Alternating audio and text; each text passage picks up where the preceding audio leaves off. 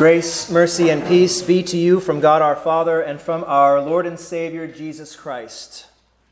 Amen. The other day, yesterday, I was talking to my wife about what I would possibly say for this sermon. And I said, well, I might start off by saying, these are really tricky parables. And she's like, you always have your little preamble, don't you, about these things. I said, I can't help it. This is tough. This is tough. We've got some new people here today, and I don't want to just tell them all the terrible things about be watchful, because you don't want to be the one stuck outside when the bridegroom comes. But those are our texts for today. And they're worthwhile, right? You might be wondering on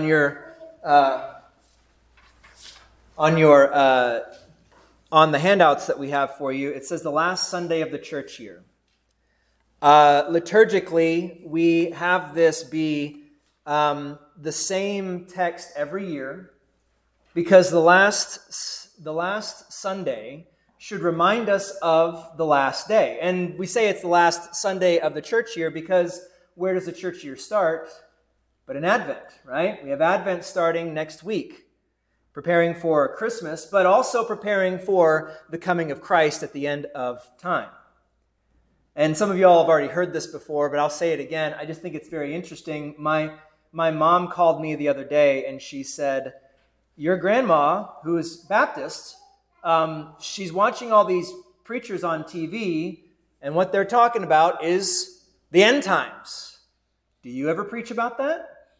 I said, oh yeah, I preach about that. In fact, I have a whole season where I'll be mentioning these things, right? Advent, the last Sunday of the church year, because it helps to know what's coming, right? I won't go into all the specifics. It's going to be a great and glorious day for all of those who are in Christ. But for those who are not in Christ, it will be a sad day indeed for them, right? But we're not going to talk necessarily about those on the outside, but those on the inside of the church. Because this parable from Matthew 25, where Jesus, he compares the kingdom of heaven to 10 virgins who took their lamps and went to meet the bridegroom. 5 were foolish and 5 were wise. The foolish ones, when they took their lamps, took no oil, but with the wise, they took flasks of oil. We have to read this very carefully. Where I want to begin is if it helps you to have your text out in front of you with the words so you can kind of follow along, it might get a little confusing. So yeah, if you want to hold open and see what Jesus is saying, and I can say, look back at verse 3, look back at verse 5, or what have you, verse 12, might help. That's up to you if you want to do it or not. But the thing is that we have to understand that this is probably strange to us. Why are there virgins waiting for the bridegroom to come? And why is he taking so long? And what's going on here? Don't people just get married and then you go have a party? Right? That's kind of how we do it, right? But what happened in the ancient world, in the Jewish custom, was that when a man and a woman would get married, they would be betrothed. Okay? The betrothal would take place. It would take place privately between the couple and their parents. And then the bride would go back to her father's house and wait. And the bridegroom would go back to his house and he would get everything prepared. He would prepare everything to go and get his bride and bring her into his home so they could consummate the marriage and have a big, big feast that lasted for days on days on days, right? That might make a little more sense with what's going on here, right? That the betrothal has taken place, the marriage has taken place. And with parables, we have to understand that certain things break down over time, so not all of this is going to exactly line up one-to-one, so just bear with me on that, but I'll do my best to make this as succinct and as straightforward as I can to help you understand exactly what Jesus is trying to say here. If this is going off of the Jewish custom of the betrothal, and the betrothal for us, like I said, it wouldn't make sense because betrothal for us is just getting engaged and saying that you're going to get married at some point in the future, right? But the betrothal has taken place. The comparison between these things is that this is talking about the last days, right? What's happening here is that the betrothal has already taken place between Christ and his church, his bride. When he gave himself completely and fully on the cross to die, when he died for our sins, for the sins of the world, he was betrothed to his church. When he rose from the dead, he showed that he is the true bridegroom to come. And yet, he ascended into heaven to go and prepare a place for us, right? Kind of matches up now, doesn't it? The bridegroom has gone. The bride waits for their bride to come. It's for their bridegroom to come, sorry. Bridegroom, bride, these things get a little confusing sometimes. The bride is waiting for her groom to come and to get her and to bring her into the home that they will share for all eternity, right? We are waiting for the last day when Jesus will come back and when Jesus will wipe away all of the sin, all of the death, all of the horrible things in this world and bring his chosen bride with him to live forever and to feast forever. In the Jewish custom, they probably feasted for 7 days or so, 6 or 7 days, 10 days if you were really rich probably. We will be feasting and being in the marriage feast and banquet for all eternity. We will never cease to sing praises and thanks to our God for what he has done through Jesus Christ. So we look forward to that day. But in the meantime, we have to know what it means to wait, right? Isn't it a bit scandalous, at least to the world, that our bridegroom is delayed? We keep saying, he's coming, any day now, he will be here. And a day passes, and the unbelieving world says, when? And therefore tempts us to think, well, if we don't think he's not coming at all, we may think like some other servants in the parable in Matthew 24, where Jesus says, concerning that day and the hour, no one knows, not even the angels of heaven, nor the Son, but the Father only. He says,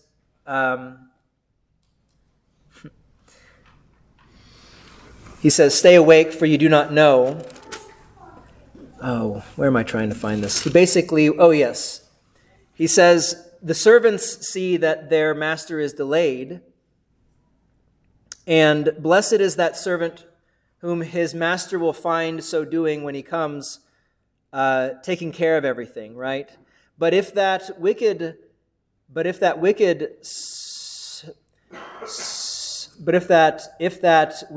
servant says to himself, my master is delayed, and begins to beat his fellow servants and eats and drinks with drunkards, the master of that servant will come on a day when he does not expect him, and at an hour he does not know, and will cut him in pieces and put him with the hypocrites.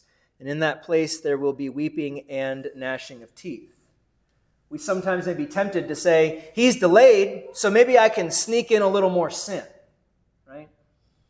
I can sneak in that extra drink. I can sneak in that extra glance, right?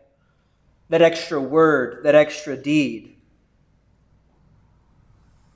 And it's one of those things we have to be mindful that God could come back, Christ could come back at any time, and we don't want to be caught not being prepared. So we see in our parable today, though, Matthew 25, that there are 5 who wait, that there are 10 who wait. 5 were 5, and 5 were foolish, and 5 were wise. For when the foolish took their lamps, they took no oil with them, but the wise took flasks of oil with their lamps. And as the bridegroom was delayed, they all became drowsy and slept. We'll stop here. What does that mean? They became drowsy and slept. This is a difficult parable because the more that I look at it, the more I find people that disagree on these things. What does it mean to sleep? Some have seen this as spiritual sleep. We become complacent. We become idle and say, oh, I can just kind of close my eyes for a bit and not worry about the things that I have to do. That would make sense. I like to think of this, though, as death. Because we as Christians believe that, you can see it as either spiritual sleep or death, but death kind of makes sense because, the thing is that we all sleep. To say that the wise even sleep spiritually would mean maybe that Jesus allows certain complacency to take place when he tells us over and over and over again, be ready, watch, take heed to not be caught unaware. But we see here that they all become drowsy and slept. But at midnight there was a cry, here is the bridegroom, come out to meet him. Then all those virgins rose and trimmed their lamps. And the foolish said to the wise, give us some of your oil, for our lamps are going out. I want y'all to pay attention, though, that I'm going to keep going back to verse 3. The foolish took their lamps, and there was no oil. They had nothing. You might have heard this before, that they had some, but they didn't have extra, they didn't have enough, right? And that their lamps were burning this entire time. It makes more sense, though, to believe that they didn't light their lamps until the end, until the bridegroom came. They waited in darkness, right? They waited for him to come. Because if they had lit their lamps when they had absolutely no oil at all, their lamps would have already gone out. They wouldn't have lasted for the long time the bridegroom was delayed. So we see here that the oil in the flasks for the wise it's simply put into their lamps, and the lamps are lit. The Greek word there for trim their lamps actually means to adorn. I know I'm kind of getting deep here, but it means to adorn, and to adorn with light, right? You make it ready to light and to use. What does all this mean, right? That the foolish say, give us some of your oil, and the wise say, there will not be enough for us and for you. Go rather to the dealers and buy for yourselves. We have to understand what is what. What is the flame of the lamp? The flame of the lamp is faith and its works, right? That in the end, we will be shown for all of the good things that we have done in faith. Right? We do good things now by faith through the power of Christ that he gives us. And not everybody sees all these things. But on the last day, all those things will be made known. Right? All the things that have been done, all the tiny little things, all the good words you said to somebody, all the small things you did for other people. That you may know, I like to say it this way, you may know how great your grandparents were. Other people might not, but you might know how they said kind words to you, how they did great things for you that nobody else saw. But everybody else will see those things on that last day. They will say, hey, I know how great your grandparents were because I can now see it, right? So the flame of the lamp is faith and its works, because works without faith profit you nothing, right? But faith without works, as we know from James, is dead. They both go hand in hand together. So the flame of the lamp is faith in its works. The oil is the grace and the power of Christ in his word. So the flame of the lamp cannot burn without the grace that God grants us.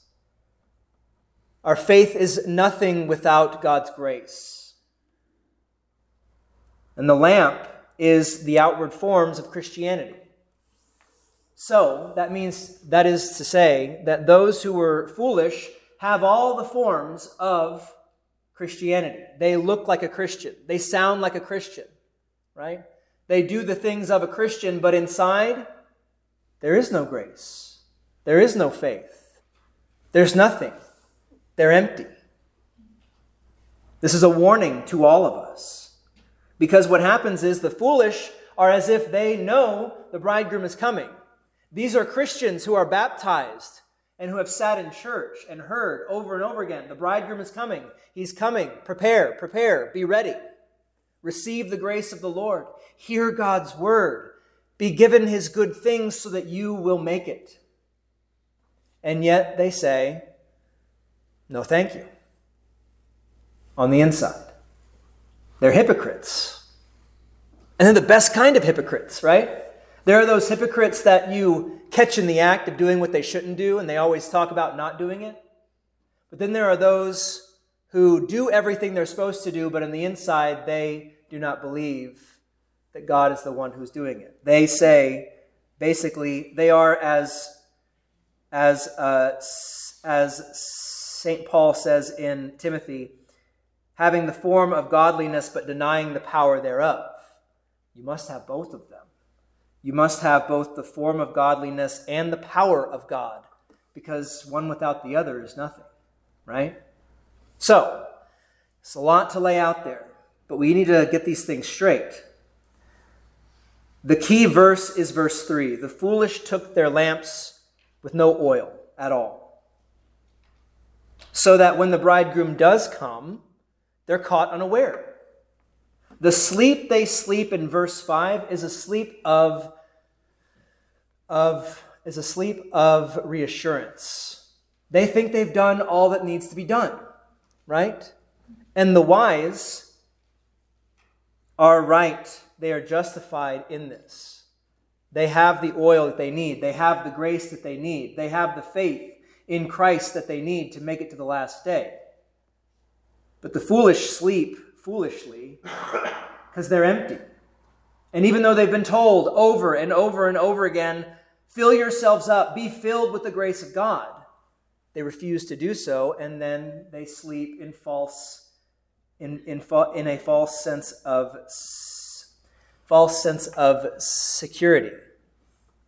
So that when they rise, when the cry comes that the bridegroom is coming, they act even more foolishly and say to the wise, give us some of your grace. Give us some of your faith. But every believer has no more of spiritual grace and power than he needs for himself. It is impossible to divide this grace. This kind of strikes to the heart of the Roman Catholic doctrine of the saints. It's called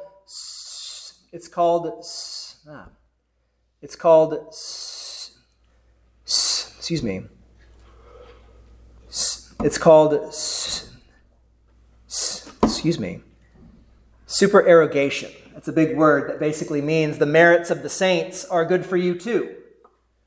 The Roman Catholic doctrine that says, pray to Saint Mary and she will grant you some of her grace. That's not how this works. You only have enough for yourself. God supplies you with all that you need. And so, it seems ironic that if it is grace and faith, that the wise would say, we don't have enough for us, but go rather to the dealers and buy for yourselves. This is a parable, remember? So there are certain things that have to carry over. You cannot buy grace. You cannot buy faith. But what they are saying is that in the comparison, the oil must be obtained. And the only way to obtain grace and faith is to go where it is promised to be, in God's word, in the proclamation of God's word, in his sacraments. So no doubt, those people who are foolish will go and say, give us some of your grace. And the people who are wise will say, go see if there's anybody left at the church to give it to you. And sadly, it will be too late. They will have heard their entire lives, be filled with God's grace, receive the grace of God, and yet they refuse.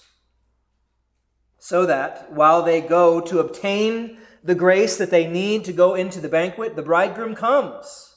And those who were ready went in with him to the marriage feast, and the door was shut, not to be opened at all again. Grace is vast in its extent, but it has its limits. The door that once welcomed in that once welcomed in King David,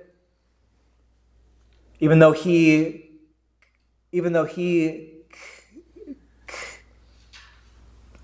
committed adultery and committed murder to cover it up, yet was he repentant and faithful and forgiven of his sin. The door that welcomed in Peter after he denied Christ and came back to faith, that door has been open for a long, long time. But one day it will be shut. And that is the warning.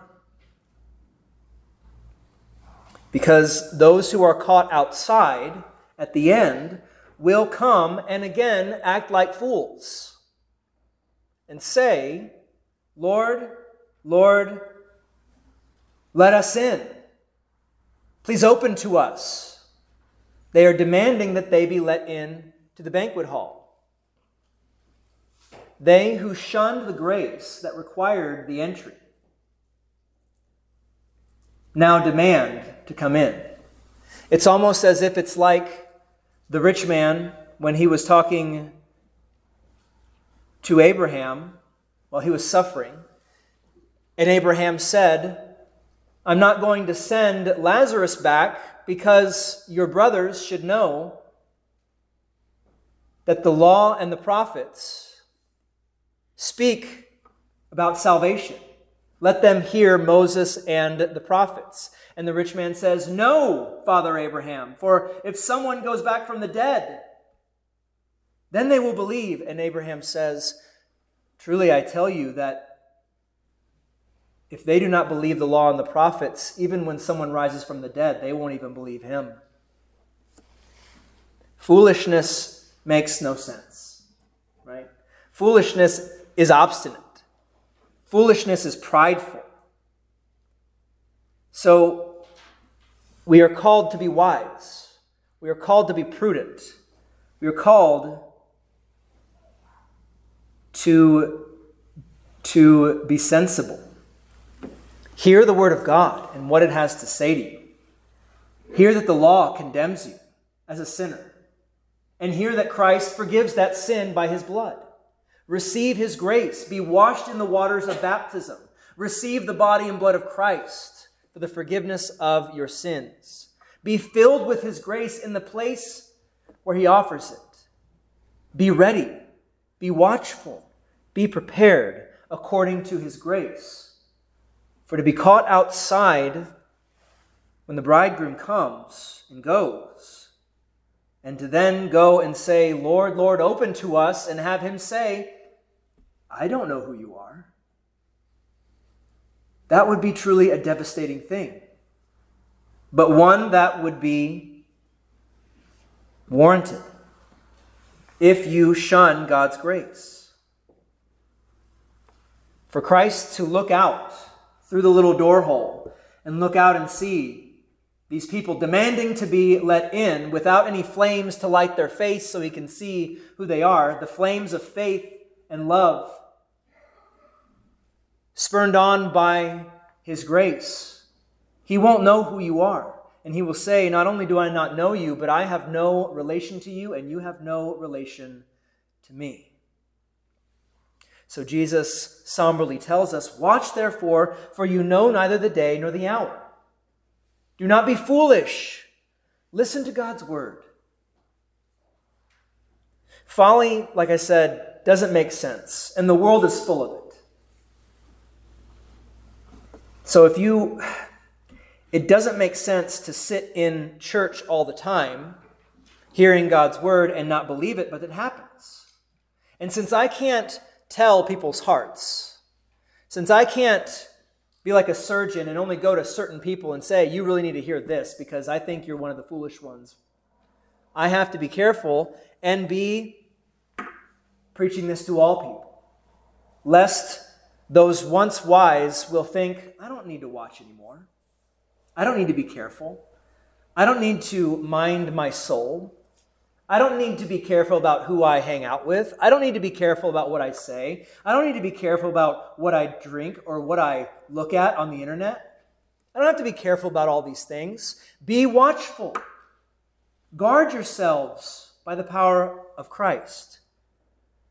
For your adversary, the devil, is lurking around, prowling like a roaring lion, seeking those whom he will devour. And the only way to resist him is firm in your faith in Christ. For you yourselves are fully aware that the day of the Lord will come like a thief in the night. But you are not in the darkness, brothers, for that day to surprise you like a thief. So let us not sleep as others do, but let us keep awake and be sober. God has not destined us for wrath, but to obtain salvation through our Lord Jesus Christ, who died for us, so that whether we are awake or asleep, we might live with him.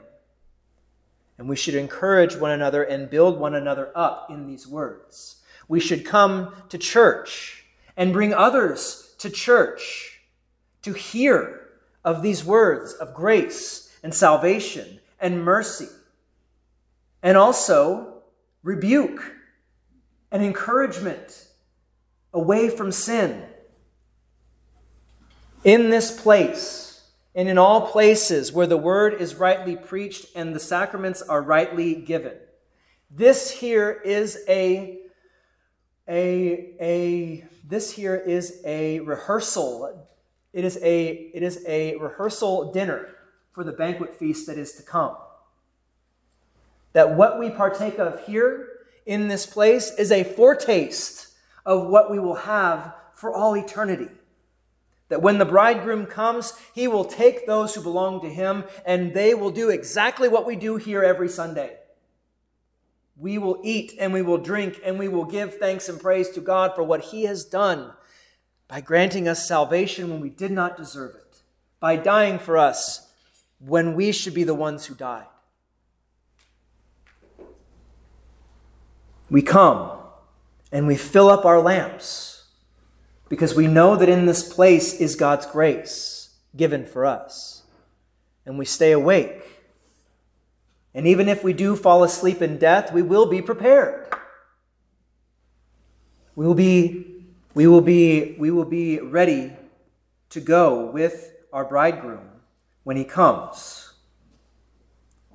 So stay awake until he comes. And if you fall asleep in death, fall asleep in faith and in his grace, all the while trusting that he will bring you with him to that feast.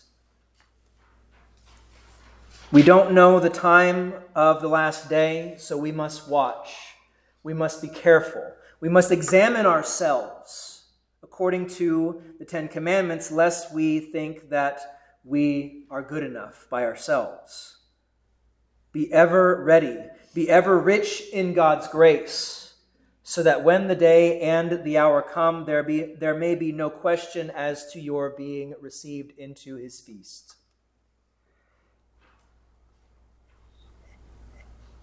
And the peace of God, which surpasses all understanding, will guard your hearts and minds through Christ Jesus our Lord. Amen.